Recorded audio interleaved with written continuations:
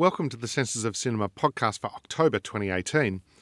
I'm one of the editors at the Journal, Mark Freeman, and today I'm joined by academic writer and programmer Eloise Ross. Hi, Mark. And making a glorious return to our pod, our good friend, academic writer and evil child obsessive, Craig Martin. Welcome back, Craig. G'day, Mark. Good to see you.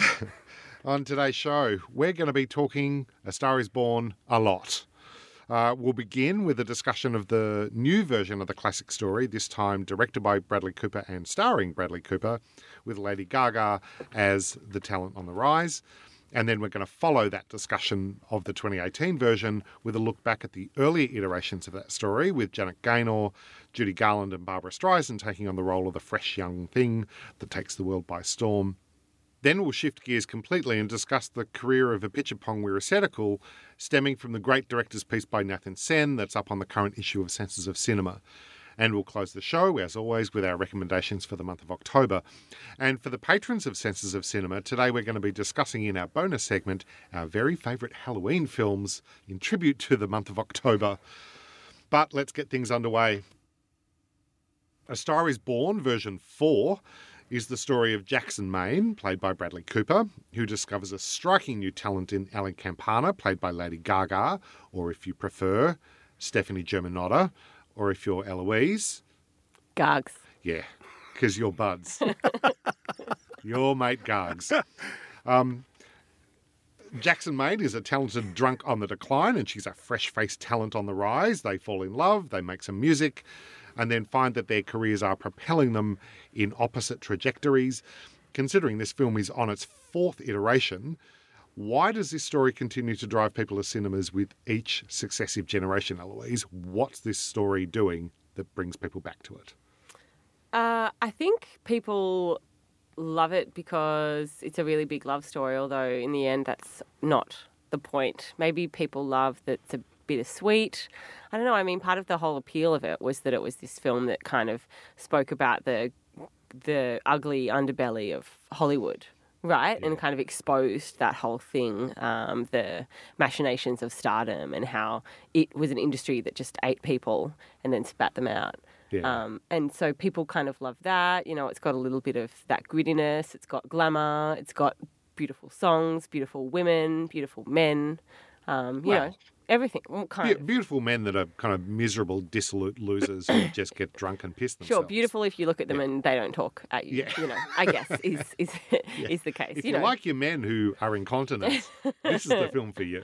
So it's got a little bit of everything. I don't know. And it's just such a grand story that does the same, you know, it's the same kind of layout. This story of, you know, the rising star and someone who is kind of falling off the wagon has been done in other forms, right? Like it's not new, it's not original by any means, but if you call it A Star is Born, it's pretty glamorous. Yeah. Yeah. And there are clear, we'll talk about this in the next segment, but there are clear connections and echoes of those previous versions. It's just kind of interesting when you look at the 2018 version, which has obviously been very successful.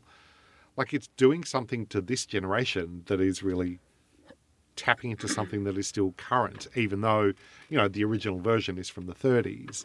This 2018 version is really doing something wild. And is it literally, I mean, I was grappling a little bit with that concept of, you know, your mate Gargs being the nobody who's on the rise when she's already been huge for 10 years. And that was one of the things that I couldn't quite get my brain around. Am I excited by the fact that this is somebody who I know is already a star and now watching her play somebody who isn't and rising?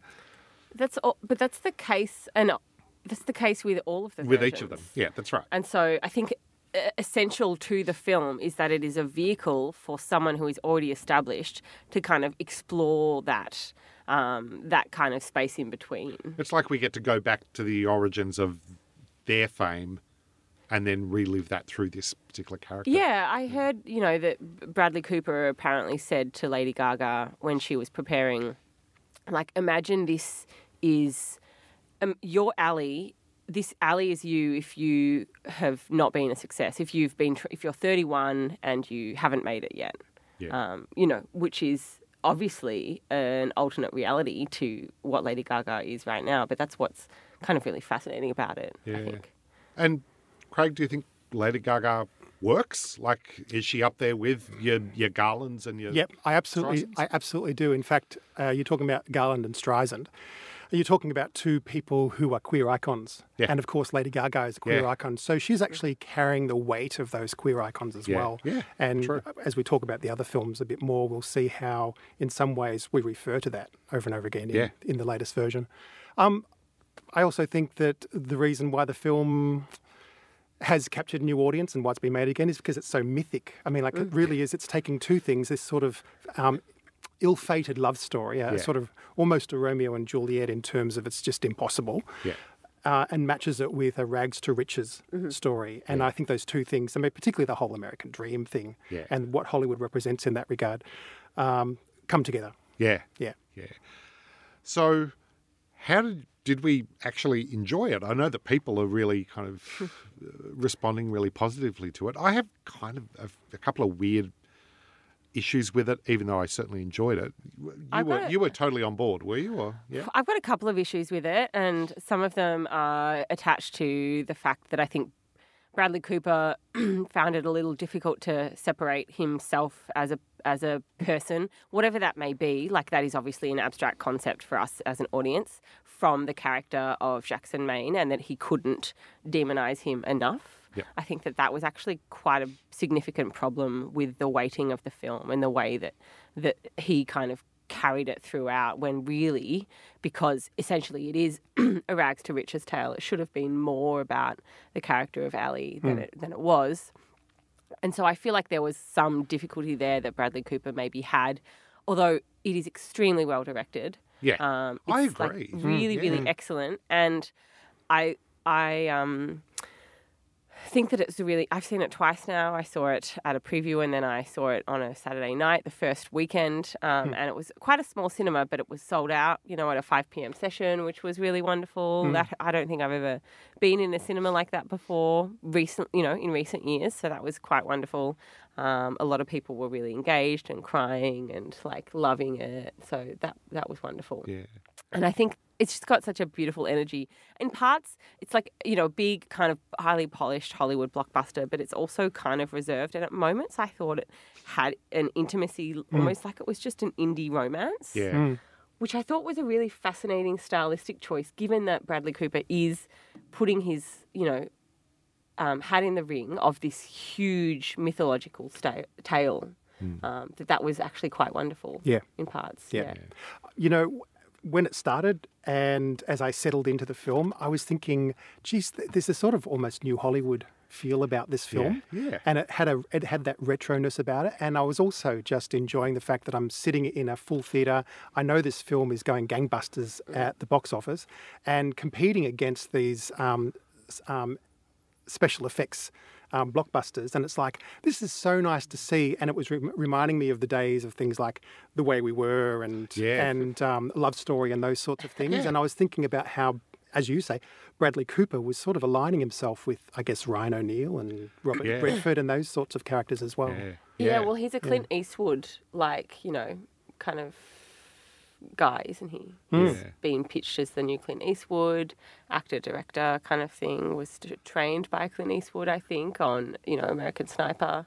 So there is that connection, at least, to New Hollywood in that sense, I guess. Yeah. I mean, I think that probably for the first half of it, I was 100% in.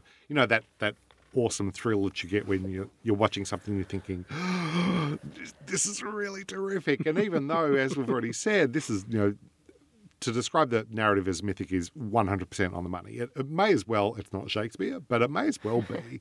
It's a kind of template to tell a whole bunch of other stories, which I think is wonderful. And that rise of Ali, I think is really beautifully done. I think she's amazing. I think Cooper directs that first half incredibly. Then I hit a spot where I got a little bit confused. Now, I am more than prepared to admit that maybe it's just because I'm like 1,000 years old and I don't understand the youth. But there was a point where she does start to transform. She becomes, she stops being the kind of honest chick with the microphone and she becomes much more corporate and much more kind of learning dumb dance moves. And she does a couple of songs that are clearly sort of, what is it like, what are you doing with that ass or something like something. The Bradley Cooper character says something along the lines of, you're selling out, this is a bit dumb. And I actually sort of anticipated that was going to be a trajectory for her where she starts to grapple with the fact that her fame has changed her and she's now doing the sort of music that is not representative of who she's always been. And although that there is that suggestion that kind of Beyonce effect of the kind of everybody has to dance in line and shake their ass and say lyrics that are sometimes fairly vacuous, there ultimately is no reckoning for that. It's so true. Like, there is a real problem, I think, and I think that this is tied to Bradley Cooper's obsession with the Jackson Maine character, and I do think that his backstory is overdone far too much, that obviously giving him a brother character and like a problematic childhood to deal with, to kind of explain his addiction problems makes sense, and it is quite responsible in some senses to say that addiction can do this to a person and also a couple. But it was a little overdone, and I think that weirdly the film kind of touches on, I mean, Lady Gaga's persona is someone who is highly curated, so I feel like it's kind of drawing off that in creating the Ally character who becomes, pop music. She's very finished. She dyes her hair. Like, all of this kind of stuff is tied into what Lady Gaga is doing herself with her own, persona outside of the film.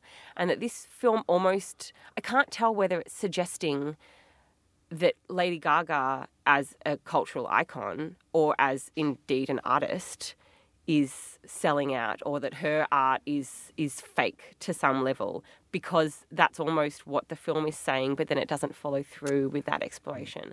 And I find that very difficult because obviously you can see from all of the extra text of the film that Bradley Cooper admires Lady Gaga, thinks she's wonderful, that she's very talented, that he relishes her in this film. And you can see in his reaction shots that he thinks she's like, out of this world. Sure.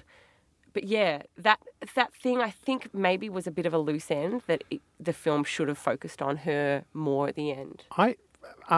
My take on it's a little bit different because I saw in the film a sort of Phantom of the Paradise, and a film that you probably won't ever talk about again here is The Apple, Menahem Golan's film from 1980. Yeah. And this whole Faustian idea that happens in it, where you've got the character of Rev Gavron, the producer, who is sort of like, signed on the dotted line in blood. Yeah. And he is sort of this character who takes people's souls and turns them into something else and dilutes their artistic integrity. And that happens in films like, I guess, De Palma's Phantom of the Paradise. Yep. Poor Jessica Harper's just wonderful and talented, and then she's turned into something else. And in some ways, it's like Lady Gaga becomes beef from Phantom. And, I find and we'll talk about this when we talk about the other versions, but that I think is tied to the fact that Bradley Cooper played Jackson Maine possibly because there is that character, the agent, the best friend in all of the other versions, but he's never the evil character. He's never the person who says whose fault it is. Like, he's just got everyone's best interests at heart, essentially. Whereas in this version, he's shifted to this, evil British money-making machine kind of thing, a heartless character. So, in fact, it becomes his fault that the downfall occurs, I think, rather than Jackson Maine's. That's the very significant shift in this film, even though in other ways it is following the story very, very honourably.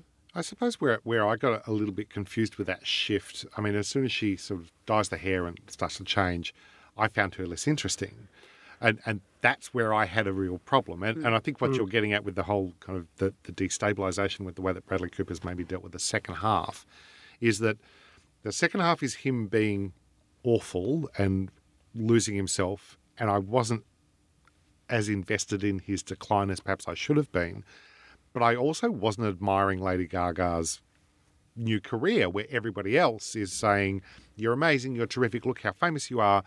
At that point, I'm like you look silly. Your songs are dumb. And all of that stuff that I really loved about her early on was gone, and it was replaced with this other thing. And so I couldn't admire that rise because she wasn't interesting anymore. She didn't have anything to say. And so that second half felt like, well, now I've got somebody I don't really believe in anymore and somebody who's self-destructing.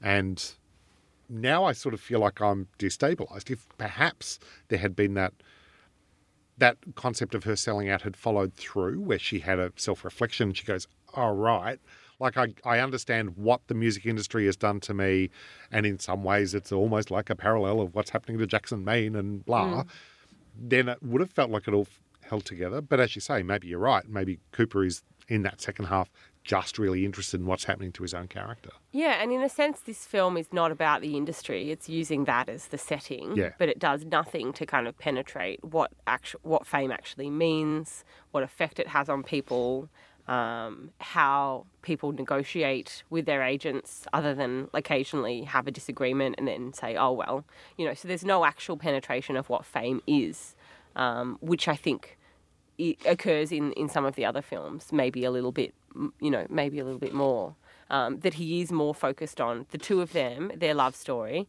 and his addiction, which is a very, I think, responsible kind of move, but perhaps it was just not really dealt with as it could have been. Yeah. But having said that, I loved the second half as well. I didn't fall offside of Lady Gaga. Yeah. I was still really into her. I kind of followed it all through. Yeah. Yeah. So I was into it, and I do think that it does kind of lose its energy in the second half, but that's because it's it's the decline now. Yeah. Whereas, You do have to shift tone, don't you? Yeah. So he sustains that extremely well for the first half, and then he says, "Oh wait, now I've got you. Let's see things turn ugly." Yeah. I thought it was interesting that there's not a lot of concentration on, you're talking about the fame stuff, not a lot of concentration on fandom itself. Like, you don't really see any fans in this film. Yeah. Like, they're on stage and there's sort of this removal between themselves and the fans. The only time you really see it is when he's at the gay bar. at the gay bar at the start. Yeah. Which is really interesting that there's this, that she sings La Vie en Rose, and you've got this Edith Piaf reference and this sort of ill-fated singer, and we sort of, that's there as well. I thought it was really interesting. Oh, yeah, that's so true. I haven't thought of that. Yeah. Did I read somewhere that's where, was it Bradley Cooper saw her sing that and thought, that's who I need? At a tribute concert or something. Yeah, a benefit of something. He saw her sing that. Yep. Yeah. All right. Well, I mean, I think that we're all pretty positive on Star is Born, even if, there's a couple of reservations there. It is still a really tremendous film. So if you want to add to that discussion of A Star is Born 2018, we'd love to hear from you. So head to facebook.com/Senses of Cinema and leave a comment there on our episode thread.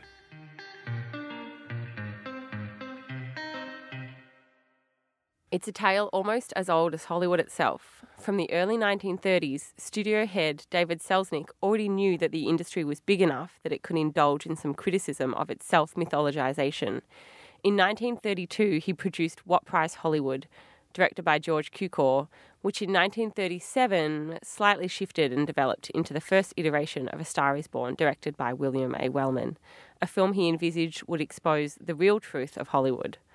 In Victoria Wilson's book Still True, she cites Selznick's quote, "We'll tear down all the tinsel, people will know the gutty Hollywood, the tragedy and the humour."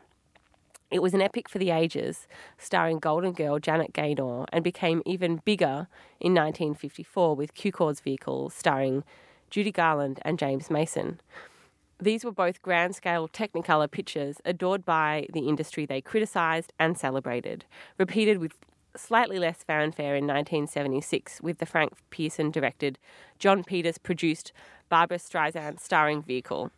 It's been hard material to play with since then, but after shining a light on the 2018 version, let's chat about the previous iterations of the tale in Hollywood and what the story means to us.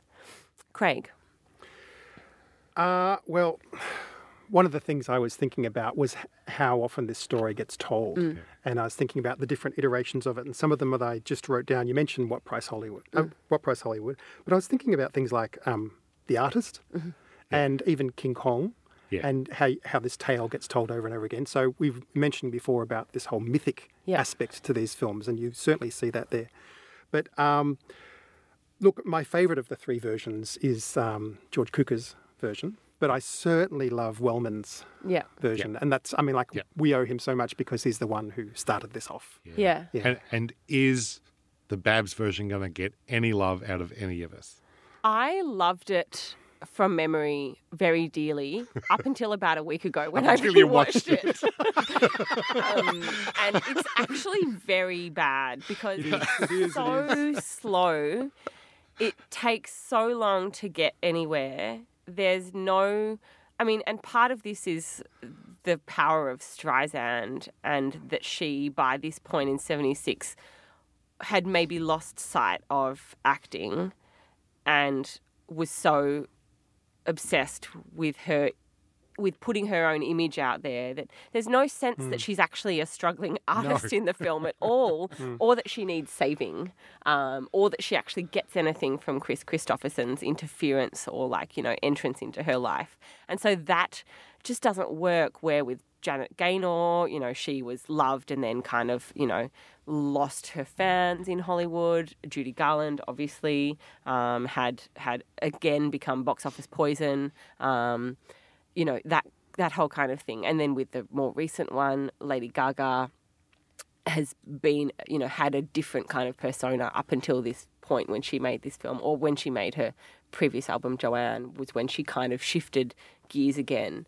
And so we can kind of trace the same thing of the actress in the film happening to the actress who played her, except for in the Streisand version. Yeah, because, I mean, having gone back and looked at them all as well, there's that sense that she didn't really have anything to gain from it. There was no backstory to her. There was no reason for her to do it other than, I just want to, be in a movie and sing a lot. And that version just... Or I want to really... take the place of this mythic... role in Hollywood. Yeah, but there's no desperation behind that exists with the others, I think, which is why that one just feels weirdly out of whack. I mean, I had a similar reaction to you. I had a vague memory that I had seen it, and my only memory of it was really something about a house, and I knew that there was something about a house, and when I sat down and rewatched the it... house thinking, in the desert? Yeah. How ugly is it? Well, see, ugly and beautiful. I remember really thinking that house was kind of amazing because it was just so flat and deserted, and then there's this whopping big house in the middle of nowhere. And that is something that's stuck in my memory from some time that I've seen it. But like you, I sat down and thought, oh, well, I have seen this before and there's a really great house in it.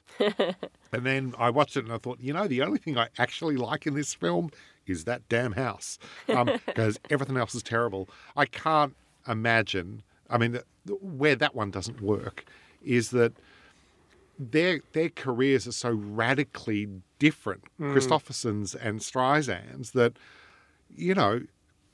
it's like having Ariana Grande turn up at an Ozzy Osbourne concert. It's like you're not going to stand in front of all of these kind of hard rockin' dude bros in the audience and sing friggin' Evergreen.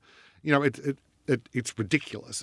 But we get all these shots of the audience like, yeah, I really love this power ballad. Not going to happen. Yeah. All this middle of the road music at a hard rock concert. It's like, not working. Yeah. No. But when you go to the Garland one. Yeah. So, obviously not obviously, but I feel like amongst fans of this story, that is the most adored of all of them for the direction, for the colour, for Garland, I think, more than anything. It's a tour de force. Yeah, for the man that got away. God. Oh, Lord. Yeah. Do you know what? I might have been imagining this, but I have seen it twice. So I think, there's actually two moments in the Cukor version where the camera goes out of focus, right? And one of them is in The Man That Got Away. And the fact that the fact that Cukor left it in there, you can think is just means that the performance was so powerful that it had to kind of be kept in there, even though that moment kind of obscured the fact that this was a film. That's during that long take when it pulls back. It's just all one shot. It goes out of focus for about a second or two. Yeah. And in the new version, I reckon that scene where they're fighting and then he throws cake in her face, I reckon it goes out of focus in that scene. And I wondered whether it was some kind of homage to that moment. Anyway, I could have been imagining things. But I feel like, I mean, there are other instances where Bradley Cooper is referring back to those earlier versions. Yeah. People say it's most like the 70s version, but I'm like, is that only because it's about music and not Hollywood? I don't, I think that it has more in connection with the earlier versions. Yeah. Although, look, I think that he's styled himself somewhat on, well, Springsteen in some ways. But, I thought so too. Yeah, but also Christopherson in terms of his looks with his shoulder-length hair and his beard, and that whole thing is certainly recalling that. And also Babs and the obsession with her nose. Yeah. But you also get that in the Kukor version as well. And the fact that those cosmeticians spend so much time, that's the word, cosmeticians, spend so much time obsessing about her nose and how we're going to fix it. And then and then he peels off the fake kind of. But I mean, even the Lady Gaga version has that obsession about her nose as well. Yeah. All the way through, Yeah. So, I mean, it keeps recurring. I was wondering whether there's anything to be read in the fact that story has shifted from an emphasis on Hollywood to an emphasis to music. Are we looking at a kind of shift away from this idea that system, right? Like, isn't that simply it in the 70s when I was thinking it couldn't happen anymore? That someone would be brought in and could be tested like that. Like, the fame in the movie industry doesn't work the same way. Yeah. Is it just simply that? I mean, I wondered whether it's that idea of the dream of Hollywood has faded as, the locus for people to flock to become famous, and maybe the music industry has sort of replaced that idea of the meteoric rise rather than the film industry being as like the leading industry for fame. I mean, I don't know, but I mean, that's another way of thinking about it. Maybe it is a purely kind of shift because of the studio system. You're not getting signed to a contract, and therefore you don't rise in that way. That could be true too. I certainly see this sort of shift from the first film with Janet Gaynor, where she's just not just, but she's just the actress. Yeah. And then you have this movement towards singing with Kukor's version, and that then progresses as it goes along. But one of the things about the most recent version is seeing Gargs walking up that ramp in the parking lot and singing the opening refrain of that was incredible. Of Somewhere Over the Rainbow, and it's sort of that's a really lovely homage to that, because the first film reminded me so much of The Wizard of Oz, where you have this sort of Dorothy Gale-esque character who's going, I want to go somewhere different. I want to go somewhere that's not this farm. And she gets away with the help of her grandmother and who's sort of like a Glinda-esque character. And the fact that Arnie M is in it as well. And she goes to this, this Wonderland kind of place, right, of Hollywood. Yeah, that's so true. Yeah. But that opening shot and just the way the title kind of very slowly bleeds onto the screen and frames Lady Gaga in the middle as she's walking up is very moving. Yes. It's already extremely moving. Yes. From that very beginning. Agreed. Yeah. I was swallowing hard. Yeah. I mean, people tend to not talk about the Janet Gaynor version so much. Is that true? Just because the Garland one is so famous, and then the Streisand one is kind of was until now the most recent and kind of, could be very easily spoken down about, that the Gaynor one kind of gets forgotten. It's a shame, because it's really, that scene where someone pulls her veil off and she screams. Oh my God. That's a horror film then. That reminded me so much of, what I wrote it down, The Day of the Locust. Yeah. I was just like, these fans are grotesque.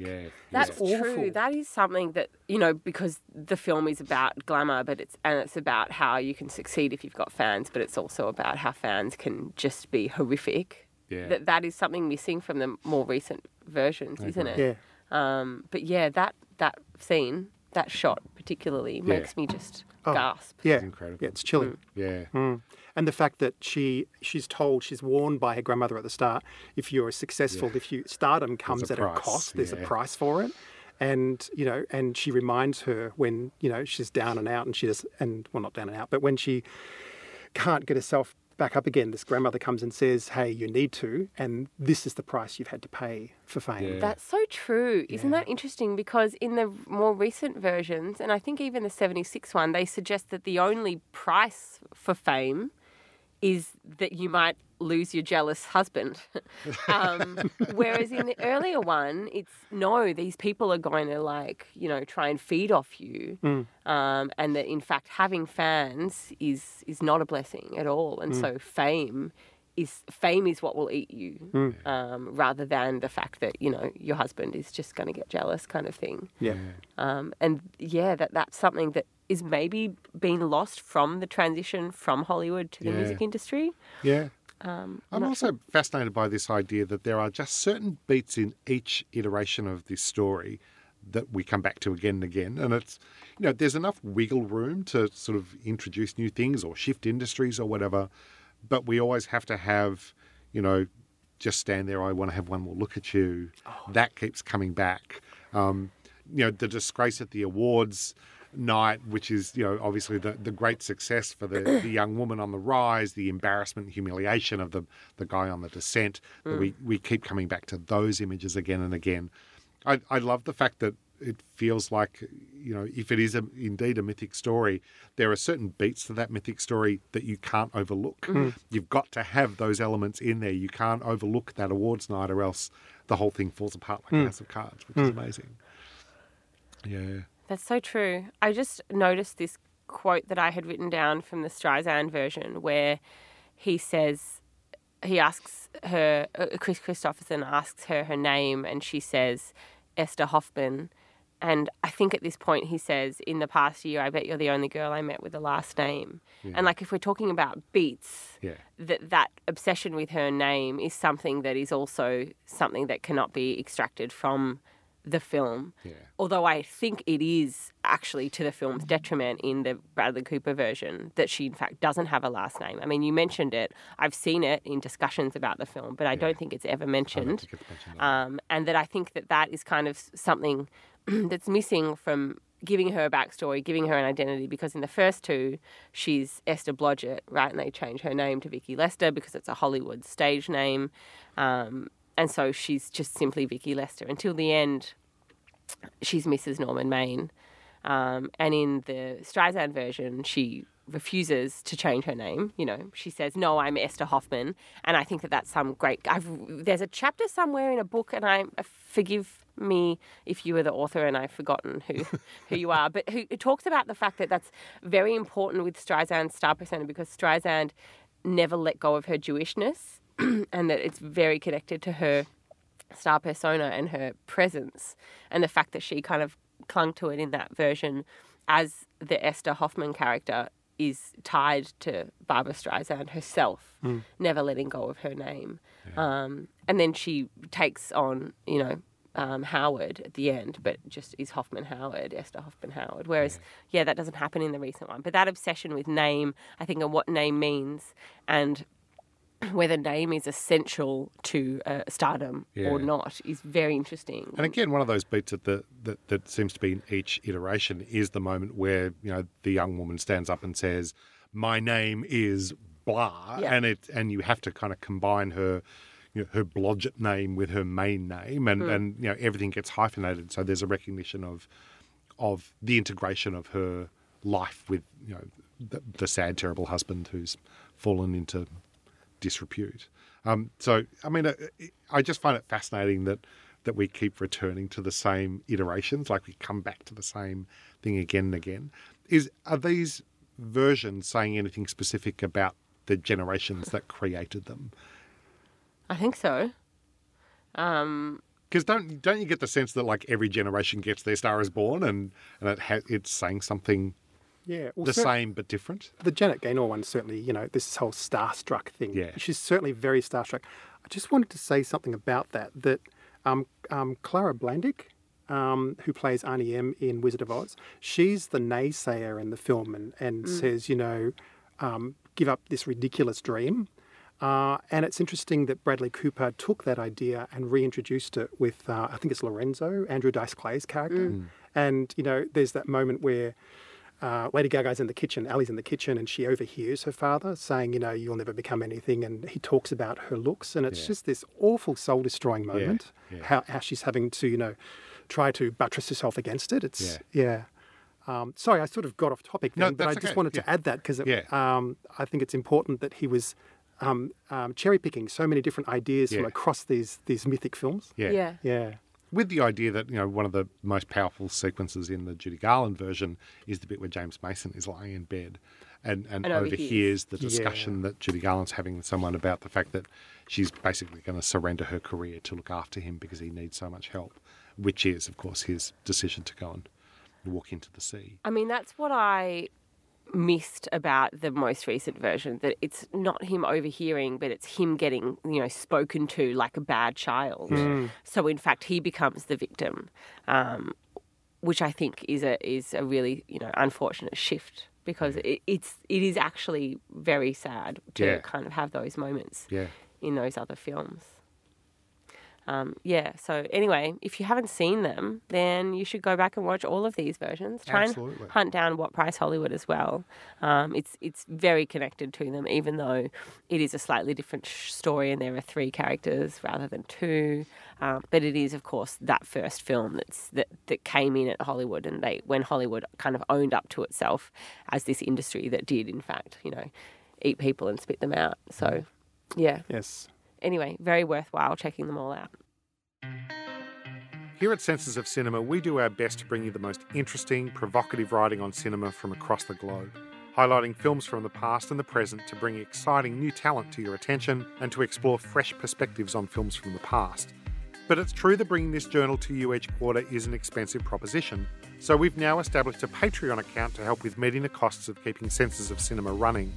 We have a whole range of goodies for patrons that subscribe to our account. We're offering newsletters, including fresh takes on cinema from our editors, and curated dossiers from our back catalogue.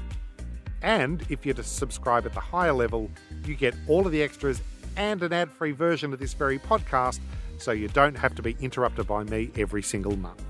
Plus, you'll get an additional bonus segment of the podcast each month out of our gratitude to your commitment to Senses of Cinema. It means that you'll contribute to our ultimate goal at Senses, and that's to be in a position to pay our fantastic writers for all the hard work they all do to keep the journal as terrific as it is. To become a patron of Senses of Cinema, visit sensesofcinema.com, click on our Patreon link, and enjoy the benefits of supporting those who bring the journal to you throughout your film year.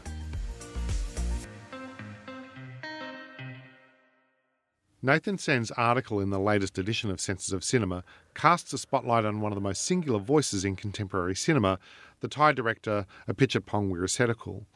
Happily preferring the name Joe, Weerasethakul cinema is a slow, dreamy interrogation of the past and the present, the urban and rural jungles, and lives and spirits that exist on multiple planes, shifting form and time with disarming ease. Sen describes it as a cinema of social, carnal and metaphysical border crossings.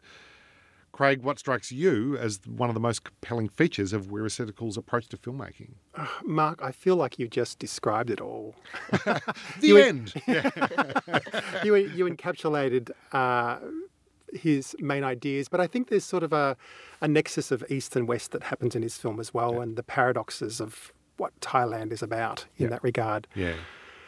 Comes out pretty clearly, and also with that, a traditional versus modern, and you see this particularly around his own background coming from parents who were both medicos, and the fact that you then see Buddhist monks in GPs' offices, and there's this sort of clash of culture there between traditional remedies and Western medicine, and between sort of a commitment to care and to healing compared to next please, and that whole sort of bureaucracy that exists. It's kind of fascinating the way that he does take like total opposites, throws them together, and whether it's modern medicine or kind of, chew this root, or, I'm alive, I'm dead, I'm a person, I'm a tiger. Like, he will take complete opposite states and just throw them together, and it's almost like the interrelationship between there's completely opposite planes of existence or understanding or medicine or whatever are unexceptional. That it's not like, look at the dramatic difference between the two. People seem to move between the two states really easily and unremarkably. I most recently watched Cemetery of Splendor, and there is a sequence where the main character has been to a temple, left a kind of offering for these two kind of goddesses, spirit goddesses, I suppose, at a shrine. And then they just kind of rock up and try and show off their nice material. And she's like, oh, who are you two? And these two women are like, oh, can I have some of your fruit? Look at this nice bit of material I've got. And then finally the main character clocks to the fact, oh, so you're the princesses. You've actually embodied yourself and come and sitting down and having lunch with me. And they're like, yeah, how's it going? And the woman sort of responds, the main character responds like, oh, this is weird, but okay. And so that the idea of bringing complete ghost spirits that you've prayed to at a temple and have them sit down and have lunch with you is almost unexceptional and unremarkable. And so I think We're Ascetical constantly is blending different, completely opposite states, but not necessarily suggesting that there's anything odd or strange about it. That's so true, and it actually connects maybe abstractly with something that I love the most about We're Ethical's films, which is that they can kind of transform you into a different state, a state that is not simply just watching a film, but that is kind of being with a film. So when I saw Cemetery of Splendor, I saw it on the first weekend of the Melbourne Film Festival, which if anyone who is listening has been to the first weekend of the film festival, you'll know that you're pretty much just really tired and asleep for most of it. So I was asleep for quite a lot of this film when I saw it. But I think that actually... Just like the people That's in the so hospital. appropriate. Yeah, isn't it? It's kind of perfect. And I don't think that I actually missed anything. I mean, of course I missed something, but I don't think that my experience was subpar to someone else's experience who may have been awake for the whole film. I feel like I'm maybe digging myself a hole at this point. Would you like us to bail you out? But the fact that you can kind of still really appreciate and be drawn into these films like this, particularly Cemetery of Splendor, even if you're not 100% there, as a conscious kind of investor in the film, speaks to their power and their beauty. And I think is actually part of what he might be inviting us to say, which is that you can have opposing states, awake and asleep, and that they're okay with his movies, that it's absolutely fine to kind of indulge in that state, in that transgression of viewing. Right. You don't get a sense that this is an angry person who has a voice that needs to be heard. Yeah. There's a much more sort of contemplative, almost, I guess, a Buddhist meditative practice that's happening in these films. And so it's sort of really appropriate that you have this moment of slumber in the middle of a film where you have these soldiers slumbering. It's great. Yeah. And I mean, it's kind of, Nathan Sen touches on it in his article, but that he's a filmmaker who is so committed to this kind of Buddhist cause and that it comes through in his films, that he, in his appreciation of nature, is so tied to the, Thai way of living. But that he is, censored by the Thai government and that his films aren't screened there anymore and that he can't even make films there, I don't think. But that even though, so much of this way of living comes through in his films, he isn't appreciated there. And that's, that's pretty sad. It's pretty devastating that that's the case, but that he is censored, even though he's, and it's possible that he's trying to subvert things, but that his end, or his approach overall, I think, is very calm and very welcoming. Yeah. Once you sort of dive into his whole kind of block of films, or at least his features anyway, I mean, one of the things that is kind of weird when you really assemble them all in some ways, individually they all play around with narrative structures. They, move backwards and forwards in time or in dream states or whatever, but they also sometimes just completely split in half. So that each individual film kind of cuts up and plays around with that narrative, and yet I mean, I know that we all watched a bunch of his films. Do you not also get the sense of a kind of long-form serialized drama where characters keep recurring from one film to the next, and you think, oh, I remember you from Uncle Boon Me, and here you are, like being a nurse over here. Good for you. And, you know, you used to be a soldier in that film, and now you're a sleeping soldier. And, like, you get that sense of characters kind of living beyond their one kind of moment, their one character within a film. Yep, certainly. Even though within the film itself, Yep. they might stop being that character or disappear completely or become a tiger. Well, it's almost a form of reincarnation that is Yeah, happening in yes. these films, where these characters are coming back and back and back. Yeah. Well, also, he studied architecture as an undergraduate before he went into filmmaking. And so, I mean, I don't know whether I've got a quote from him, let's see if I can find it, where he talks about architecture. He says, in architecture, so I wrote about Wirrus Ethical, a picture by Wirrus Ethical a couple of years ago in a zine, a Melbourne-produced zine called Fireflies. And I included this quote: in architecture, your audience walks into the space. They experience the space, the light and shadow, by walking through time. So you design the space to evoke certain feelings and certain reactions from the viewer. The same with film. You use time, but I think film is more forcing the audience to experience while sitting in the dark. So I think architecture gives more freedom in a way, which is a really interesting way of kind of conceptualizing, you know, physical space, but also of relating it to the space of film. And I feel like in his films, the way I respond to them at least is that it's presenting something for us to just kind of wander through, you know, and there are a lot of people, including Giuliano Bruno, who talk about film as architecture, as a space that you can kind of explore for experience. And so maybe each of his films is just kind of set up as like a different room in his building that he's constructing, that they are all, in fact, from the same house. And that if we're watching them, it's just another way of us to kind of explore something that he's creating. Yeah. And that's the way, that's kind of what I get the most out of his films, is not plot, it's not, you know, criticism of the government, it's not any of these kind of clash of cultures, which of course are all there, and maybe, you know, I would get different things out of it if that's what I focused on, but what I love the most is just the experience of kind of being with the films in that way. It's interesting, Mark, you were saying before about these halves, and yet there's no actual rupture that happens. No. It's really interesting how they bleed. The first film that I watched, and I don't know if it's my favourite because it's the first I watched, but it was Blissfully Yours. And It's my favourite for what it's worth. lovely. Okay. And I had read about this and then forgotten while I was watching it because it's so entrancing, because these shots are so long and languid, and these non-moving, still moments that just go on and give you an opportunity just to allow your mind to wander. And so I sort of forgot about what I'd read, which was that the opening credits don't appear until like 45 minutes into the film. And so when they did, it was such a surprise for me, even though I knew.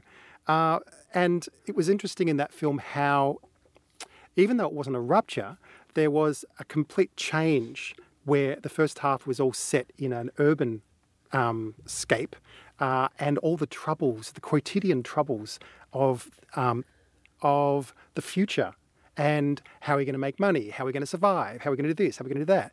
And then when they move into the country, there's this animism that happens where they just revert to this primitive state, and they're in the jungle, and it's all about being in the moment, and you're invited to go along, and it's just the most lyrical thing. It's just beautiful, the shift. It's stunning, and the use of sound design in those scenes is incredible. Like that, it's just so rich and slow and unintrusive. It just invites you to kind of listen and be there. What's kind of interesting though is, you know, that film in particular has the little captions at the end that say what all the characters do, and their problems are like solved, for want of a better description, but that they all kind of just go back to their city, and that's the solution in the end. So obviously they go through this incredible transformative experience and like kind of get in touch with themselves in the jungle, but then they just go back to town essentially, and it's like, oh well, Yeah.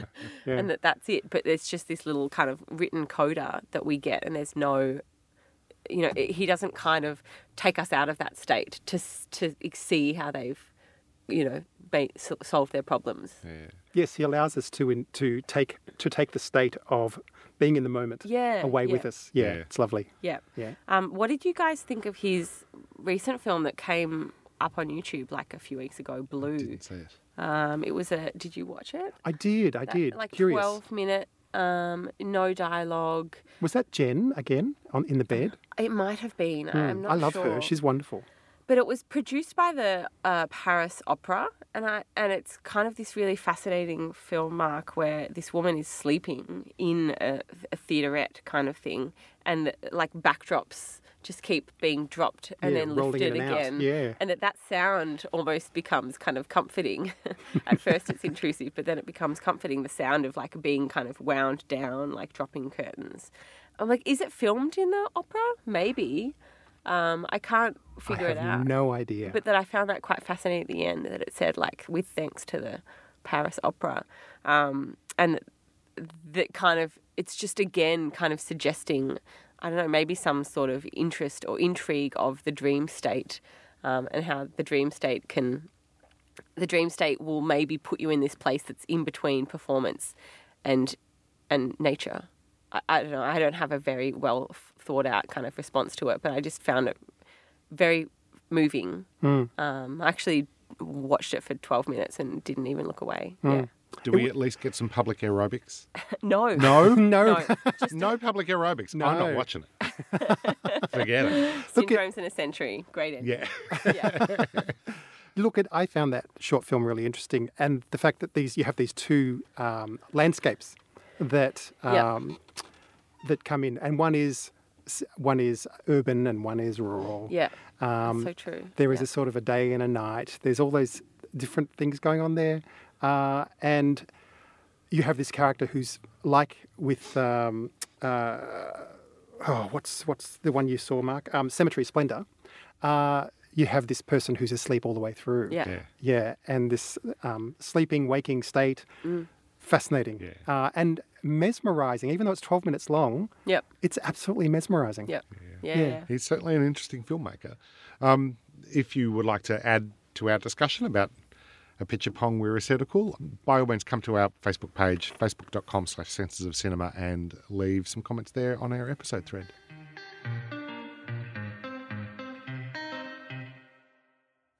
Each month, Mark and I and our third chair will share with you a highlight from the current month, something, be it a film, television, or otherwise screen-related material that resonated powerfully with us and that we hope you can find meaningful. Now it's time for something that lit up our screen worlds this October. Mark? Well, this didn't light up my screen world. This dimmed the lights severely. We are taping on a day just after the news has broken that Filmstruck is being closed down. One of the most depressing, miserable pieces of news I could have imagined.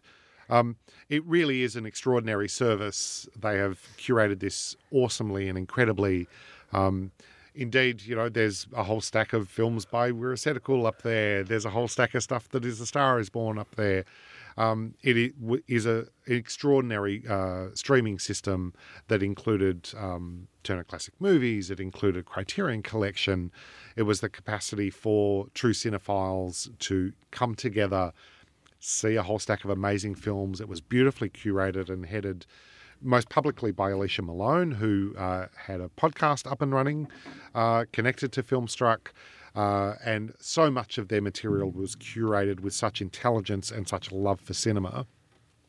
The fact that it's been closed down after a couple of years, I just think is a real loss. And I would hope that people will I mean, there's so many things to protest about, right?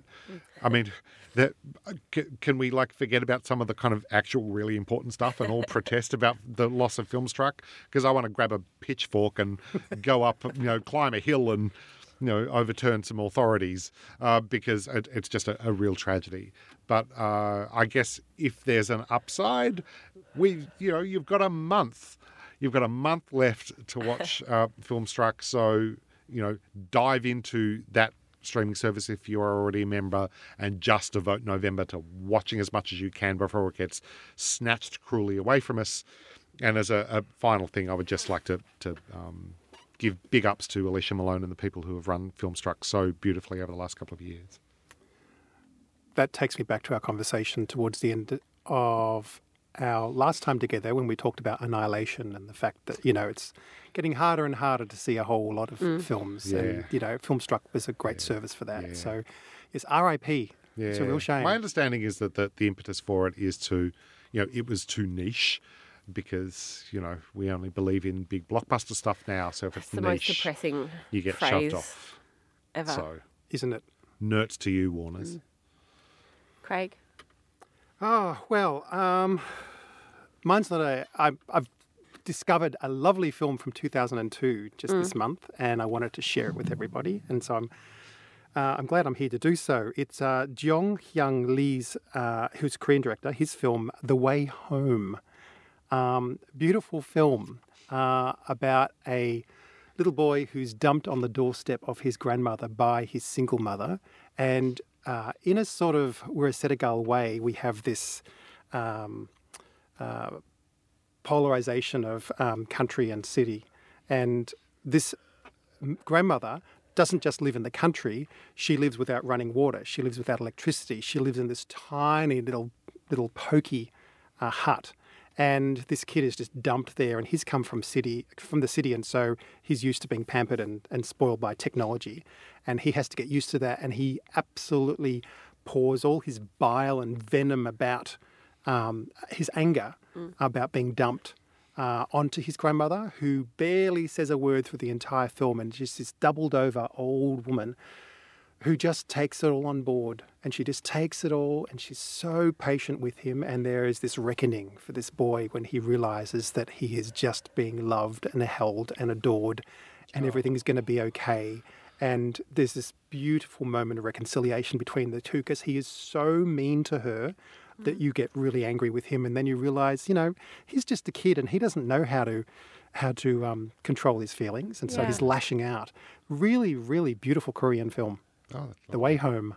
Wow. I will be chasing that down. Yeah. Yeah, for sure. And Eloise, what have you got?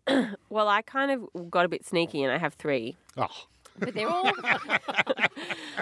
kind of related. So the first one is something that's been around for a year, so people may have seen it already, but just on theme with our conversation about A Star Is Born is the doco on Netflix, Gaga 5'2", which is about was filmed kind of in the year just after she'd signed up for the movie, because in the first scene she says, I just signed up for a movie, A Star Is Born, and then it kind of follows her. So it's a kind of a behind the scenes thing about Gaga recording her album with Mark Ronson, her album Joanne, and then the release of it, and getting prepped to do the Super Bowl halftime show. Which was quite fascinating to see, because as I was watching it, I was remembering where I was when I saw the Super Bowl show, which was, kind of bringing back some connections for me. But I think it's a really fascinating documentary, and that there are a lot of documentaries about stardom and about fame and about particular personalities that kind of undercut it, but particularly because Lady Gaga was so impenetrable for so long and was just this, crazy star who wore meat, yeah, for instance, that kind of getting into who she is and how she thinks about her fame and how she's been manoeuvring all of this for 11, 12 years now was really fascinating to see. I really liked it. And the next thing is the profile on Lady Gaga called The Shapeshifter by Rachel Syme in the New York Magazine, which was very well written, extremely interesting. And she says her iteration as a normal person acting in A Star Is Born is just another performance. which is really, really kind of great because I guess a lot of her fans or a lot of other people are like, oh, who is Lady Gaga now? Is she just normal? Is she not going to be crazy anymore? But no, for her, it's just another phase that she's just going to continue with these different iterations of her personality. And beyond that, just one more profile, which I read this morning. So on the 30th of October is 25 years since River Phoenix died. I read this too. Yeah, and there's a profile written by Hadley Freeman in The Guardian where Samantha Mathis is interviewed for the first time since that night about him. And it's just, really fascinating to kind of see, obviously, how his legacy has gone, but how he might have gotten to that point and what she feels. There's a line which is really quite interesting. Next week is the 25th anniversary of that night when the young actor, who had always taken care to eschew all the usual celebrity cliches, died the most cliche death of all on Sunset Boulevard at the age of just 23, which is like a really kind of heartbreaking line. I feel like I'm shivering just saying it, but very stunning to think that he was someone who hated stardom, and yet his death is like, you just kind of like, really? That was the thing. I mean, I remember that when he died. Yeah, me too. Every interview that he ever gave, he's like, I'm a vegetarian. You've always got to be nice and eat healthy and be great. And by the way, I'm taking a whole truckload of drugs and dying on whole Sunset Boulevard. And it just, like, the story didn't make sense when you heard it. Yeah. Considering the persona that he built up. It was terrible. Yeah. Anyway, but it's a really fascinating kind of read. It's not too long, but it packs a punch. So yeah. And you do forget about Joaquin, who was Leaf back then. Yeah. Yes, but who's that's now right. like he's Parenthood. such a huge such a huge star. But you sort of are reminded, oh yeah, you had the brother that died and you were there. He was 18 or 17 or 18 at the time or something. It's tragic. Yeah. One of his films that I was introduced to when I worked at the video store was Dogfight, which is just beautiful. I love that film so much. God, with Lily Taylor. Yeah. It's a beautiful two-hander. Yeah, I didn't know it. And then I met Nancy Savoca when I was in New York a few years ago, and I went and hunted it down because she's the director. And so I was kind of, really floored by it. Yeah, me too. Anyway, River Phoenix, let's go and watch some of his movies. Yeah. Fantastic. Well, thanks for joining us this month on the Senses of Cinema podcast. And thanks to Craig for coming back to speak with us again. Lovely It's to be always here. Such a pleasure to have you on, Craig. Thanks, Craig. Thanks also to our technical producer, Troy Morey, whose star continues to shine while Eloise and I dissolve into puddles of alcoholic torpor. Thanks also to Swinburne University for the use of their recording studio here in beautiful Melbourne. I'm Mark Freeman, and thanks for listening to the Senses of Cinema podcast, and we'll speak with you again next month.